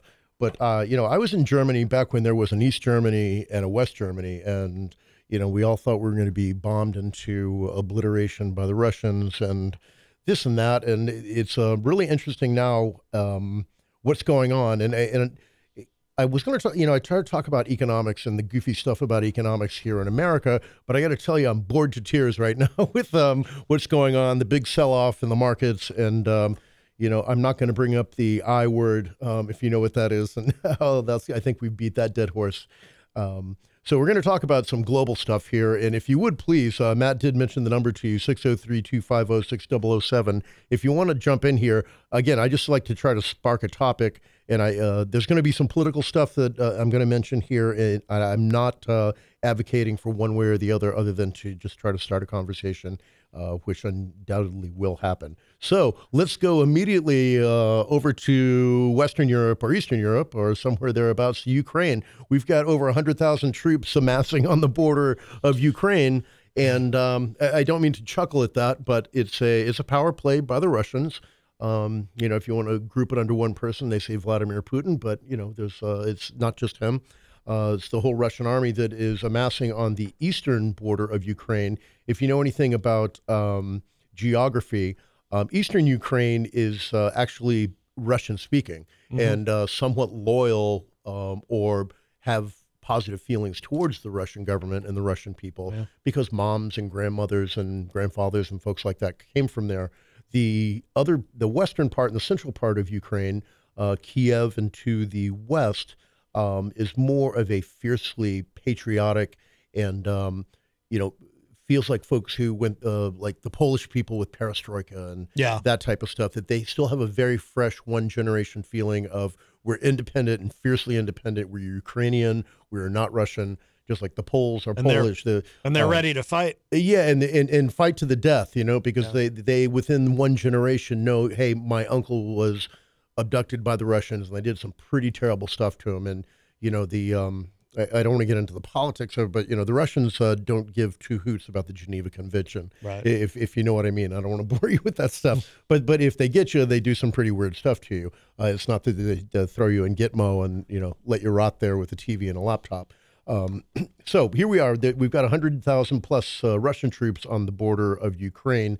We've got so our president's response. President Biden said, "Okay, in a response, just you have to play the saber rattling battle here. We've got 8,500 troops on high alert in America. So let's do the math. I'm not good at math either, Maddie, but 100,000 versus 8,500.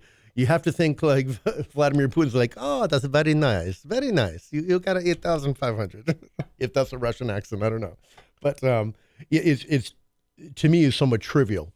So the chess game, what I think the analogy is like, gosh, we're playing checkers, they're playing chess, like multi-dimensional chess.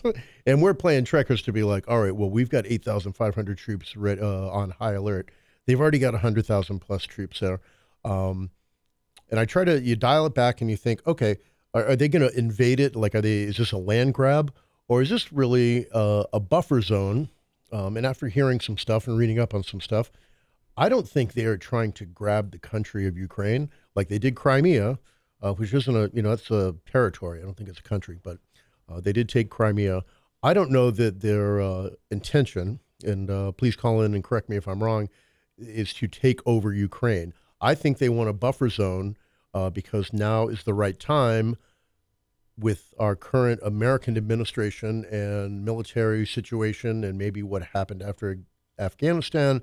Put it all together. Maybe now is time that Vladimir Putin and his cabinet are saying, hey, maybe we could use like a 1,000-mile buffer, because NATO is a big thing. NATO is a thing that's what's knocking on Russia's door. Yes. If something were to go awry, and everybody, any intelligent world power has to have this in the back of their mind. So I'm not looking at, Jen Psaki said today that, let's be clear here that Russia is the aggressor. Mm-hmm. And, if Canada amassed 100,000 troops on, the North American border here with America, we would think that's aggression. But I think I'm smart enough and have lived long enough to think that I don't know that he is actually here for a land grab. I think he might be doing some saber rattling and wants a buffer. That's what I think too. My prediction through all this has been, I do not believe he's actually going to invade, because I think it would be, unless he's getting some very bad advice, and we know from history that happens. It's happened here. It happens in other countries too. Mm-hmm. Sometimes leaders make bad decisions based on bad advice they're getting from advisors and so forth. But it will be disastrous for him if he invades, because first of all, the response. I mean, if that pipeline. Nord Stream, thank you. I can never remember the name. If that gets shut off, that's going to be very damaging to the Russian economy. And it's not going to be easy. As you were pointing out, there are parts of it's not going to be as simple as just grabbing Crimea from Ukraine. Amen.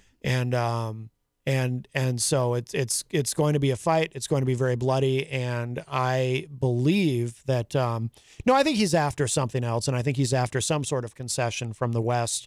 And obviously he knows, as a negotiating tactic, this maximalist demand that we're going to say, okay, fine, we will never bring Ukraine into NATO. Obviously that's a non-starter. And I agree with the president for being clear on that you can't allow Russia to dictate to us who gets to be in our club.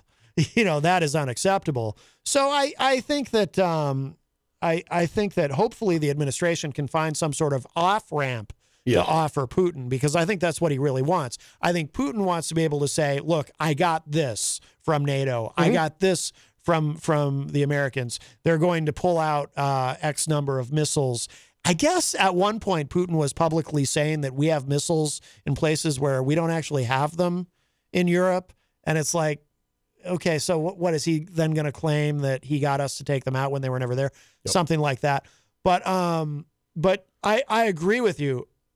I hope that we're right. Well, I do. Yeah, but I don't think he's going in. Yeah, I don't think so either. I mean, our generations have lived through. As I mentioned, when I went to high school in Germany, it was when I went to East Germany for a few days, East Berlin, excuse me. And there were billboards, anti-American billboards, and it was statues of Lenin and all this, which weren't threatening. It was just a different country. Germany was a different country. Western Germany was to me at that point. But there was definitely the threat and the propaganda of if somebody could hit the button and we could all be obliterated. Right. And it didn't happen. And I like to think that that's embedded, to somebody like me, of my age, it's embedded in me that I'm glad we're not there anymore. Yeah. And that there are other options. And, that's just not like the first or second option is to, global thermonuclear warfare. Right. Is not the first or second option. And he's smarter than that. I like to think that Vladimir Putin, for whatever differences, and there are a heck of a lot of differences. When I was reading up on this stuff last night, preparing for today, Russia is almost exclusively a Caucasian nation. Yeah. Which maybe that has nothing to do with it. It's just that they think differently. They are not a immigrant type of, like England or even Germany.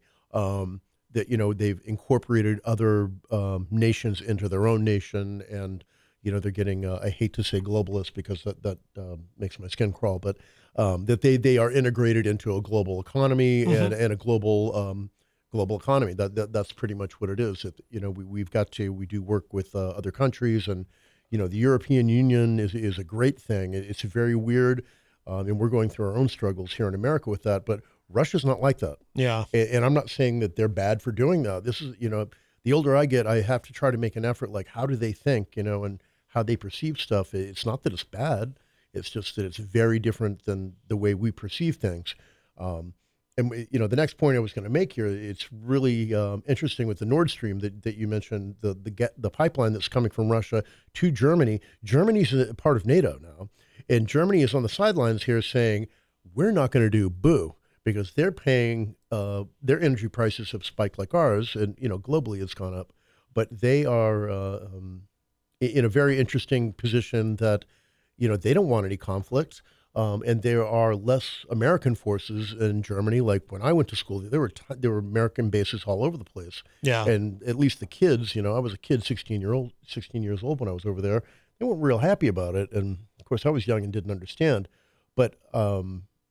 The Germans are, this is where we get our energy from almost exclusively, other than the North Sea oil drilling they do. They're in a tough spot. Yeah, I mean they're kind of the dissenters right now in NATO on that point. Yes, and France too, because I think Germany, they don't want to have to shut off that pipeline. And France, I think actually, I forget what Macron said. Macron disagreed with Biden on something. Yeah. I don't remember exactly what it was about though. Do you? Well, I believe it was about the energy.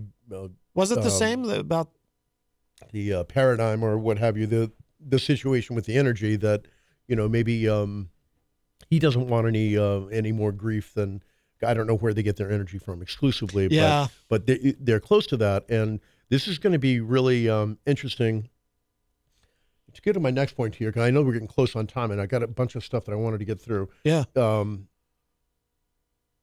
And we already did this. So Germany in particular, and it reminded me of looking back at history. And, they say if you don't recognize history, it repeats itself, or it's important to study history. I'm a big student of history, and I like it. And when stuff like this happens, I like to go back and look at stuff like that was maybe similar. And I came up with the situation of the Suez Canal back in the 50s after the war that the British and the French owned. And Eisenhower stepped in and said, no, I'm going to protect the sovereignty of the Egyptians, and the Suez Canal belongs to the Egyptians.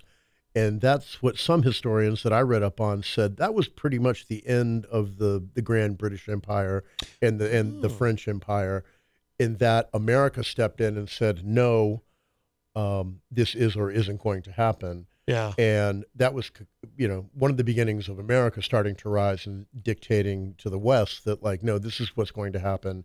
and the diminishing, and I'm speaking extremely broadly here, but kind of the end of the British Empire, kind of dictating, well, no, this belongs to us, and Eisenhower was to say, no, it doesn't. This is how this is going to work out, which is really weird. Like this would be like us saying, it happens in Israel and stuff. We have our fingers all over that stuff, but for the most part, we don't.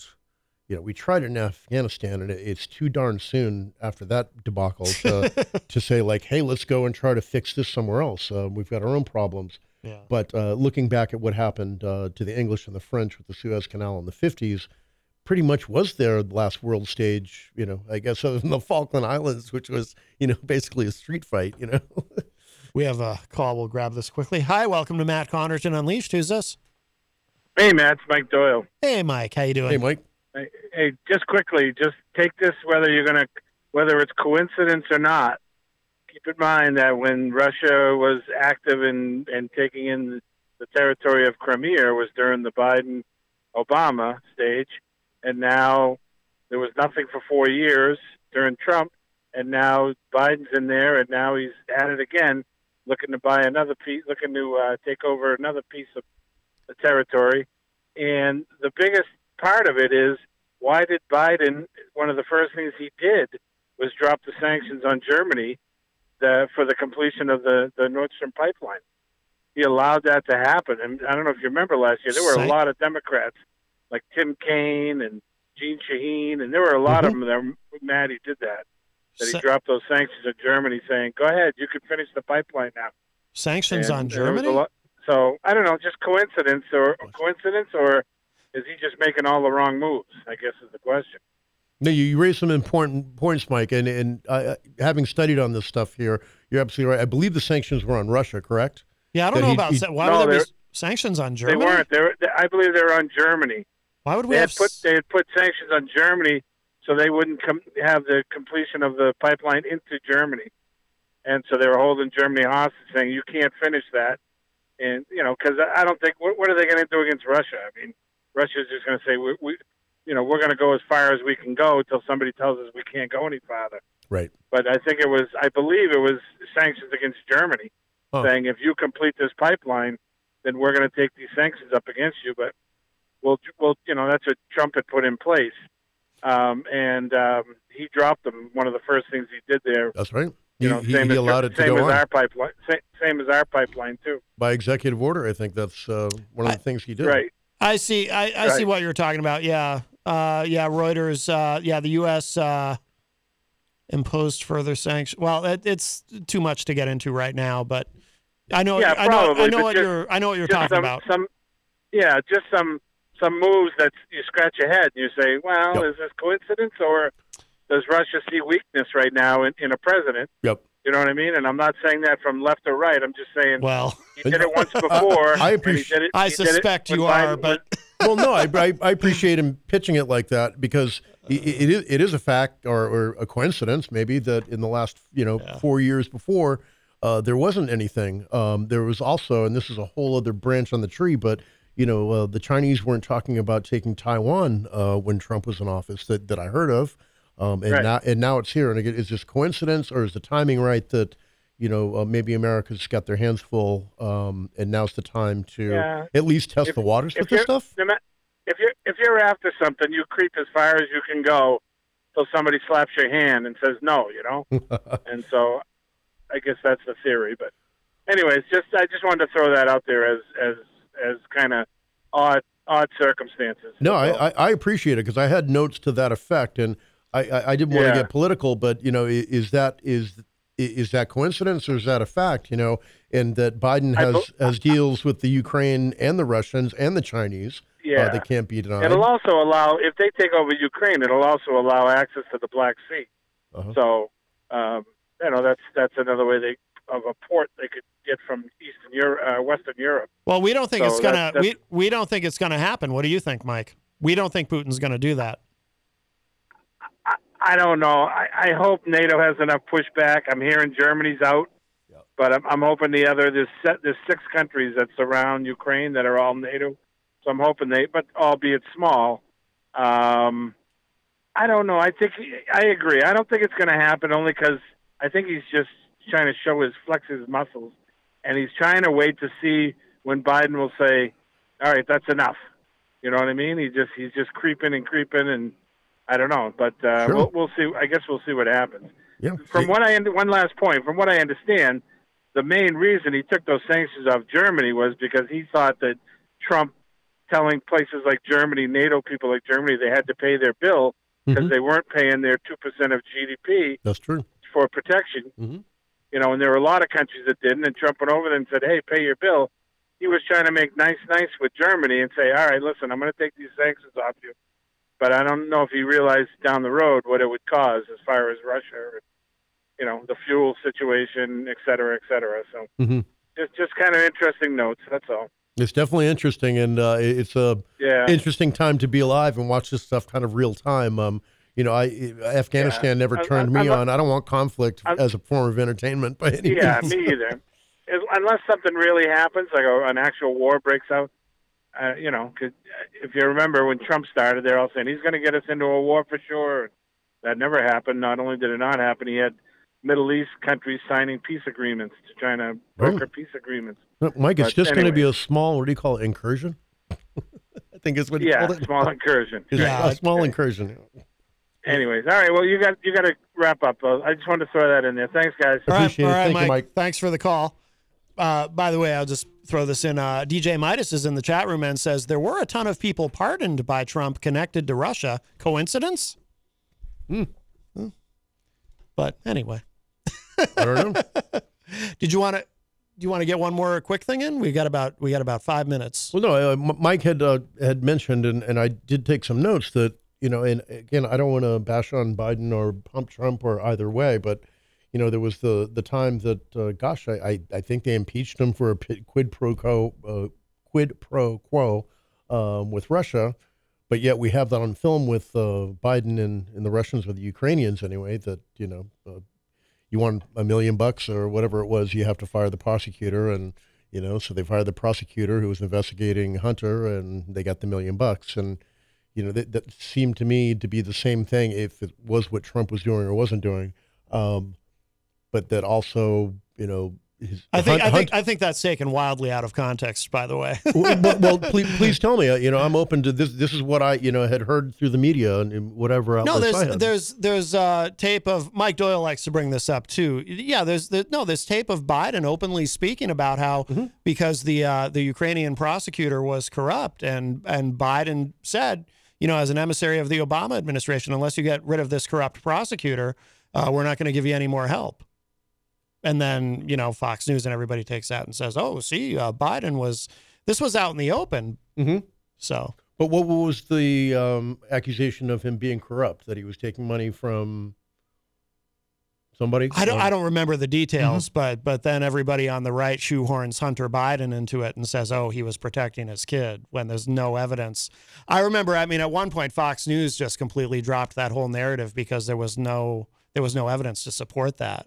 Right, they just kept playing the clip. But it's a right wing talking point that, oh, this was all about Hunter Biden. There's no evidence it had anything to do with it. Sure. Well, just like, you know, there was no evidence of any streetwalkers going tinkle on Donald Trump in a hotel room in Russia, as far as I know. Agreed. Yeah, they like, was that, you know, folks on my side of the aisle say, well, that was fabricated. Yeah. Like, well, I didn't see the tape of it and didn't see the pictures, so maybe it was. I can only think that it was fabricated. And to your point on, you know, if this prosecutor was corrupt, you know, if I don't know if that was true or not. I'll you know, Fox News at the time was who I was listening to. 24/7, and you know, they would say, you know, you want to talk about a quid pro quo? He's saying like, hey, if you want the $1 million, you know, fire the prosecutor, and that's what happened. And of course, we were all pulling our hair out on my side of the aisle that, you know, well, that's quid pro quo, but you know, there's zero backstory or zero periphery, you know, information on that. You know? Yeah. Before we go, do you have any shows coming up as Grant Lampton that you want to plug? I don't have anything booked coming up. I did enter into, I had a conversation with the folks from Shipyard Brewery up in Portland, Maine. With one of the folks who runs all of the breweries, and they've got breweries down in Florida. Most of them are up in Maine here. And I've got a line on that stuff. And I've got some fingers in the fire here, but nobody's pulled the trigger yet. But that'll happen. And I do want to do a shameless marketing plug. If I didn't last week, because we had kind of a truncated show. Who was on here last? John Hopwood was with us, and so that ate up some time. But I played at the Shaskeen last Tuesday, and I wanted to say hello to Mike and Neil, 2 folks over there who got me in there, and I had a lovely time playing, and everything went over really well. And I hope to be back there soon. But, excellent. To get a date there. But those guys are really wonderful to me, and appreciate playing for them. That was a long show, right? Yeah, it was like 2.5 hours. 2.5 hours, yeah, geez. Good stuff. All right. Well, we have a caller, but we really don't have time. We got to go. So, all right, man. If you miss any part of today's show, it'll be up in just a little bit at WMNHradio.org and at my website, mattconnerton.com. Mike Sudderth. Dr. Mike, as my dad likes to call you, and I think Mike Pelopita calls you that now, too. He does. And hello to you, Martin, if you're listening. It's good to hear from you, sir. I'm glad you're out of the asylum, though. Yeah, absolutely. I'm just glad we got his car keys. Yeah, right? Oh, my God. What a saga that was. All right, that's going to do it for us for now. I'll talk to y'all a little bit later. Bye, everybody. Ciao. Imagine your new bathroom. A sparkling new tub, a modern shower conversion, a seamless new wall, all done in as little as a day. Introducing Bath Fitter. Join over 2 million customers delighted with our one-of-a-kind remodeling process. No demolition, no mess. Guaranteed for life. Installed in as little as a day. Book a free in-home consultation at bathfitterpodcasts.com and get our best offer of the year right now. Bath Fitter, 35 years of better bath remodels.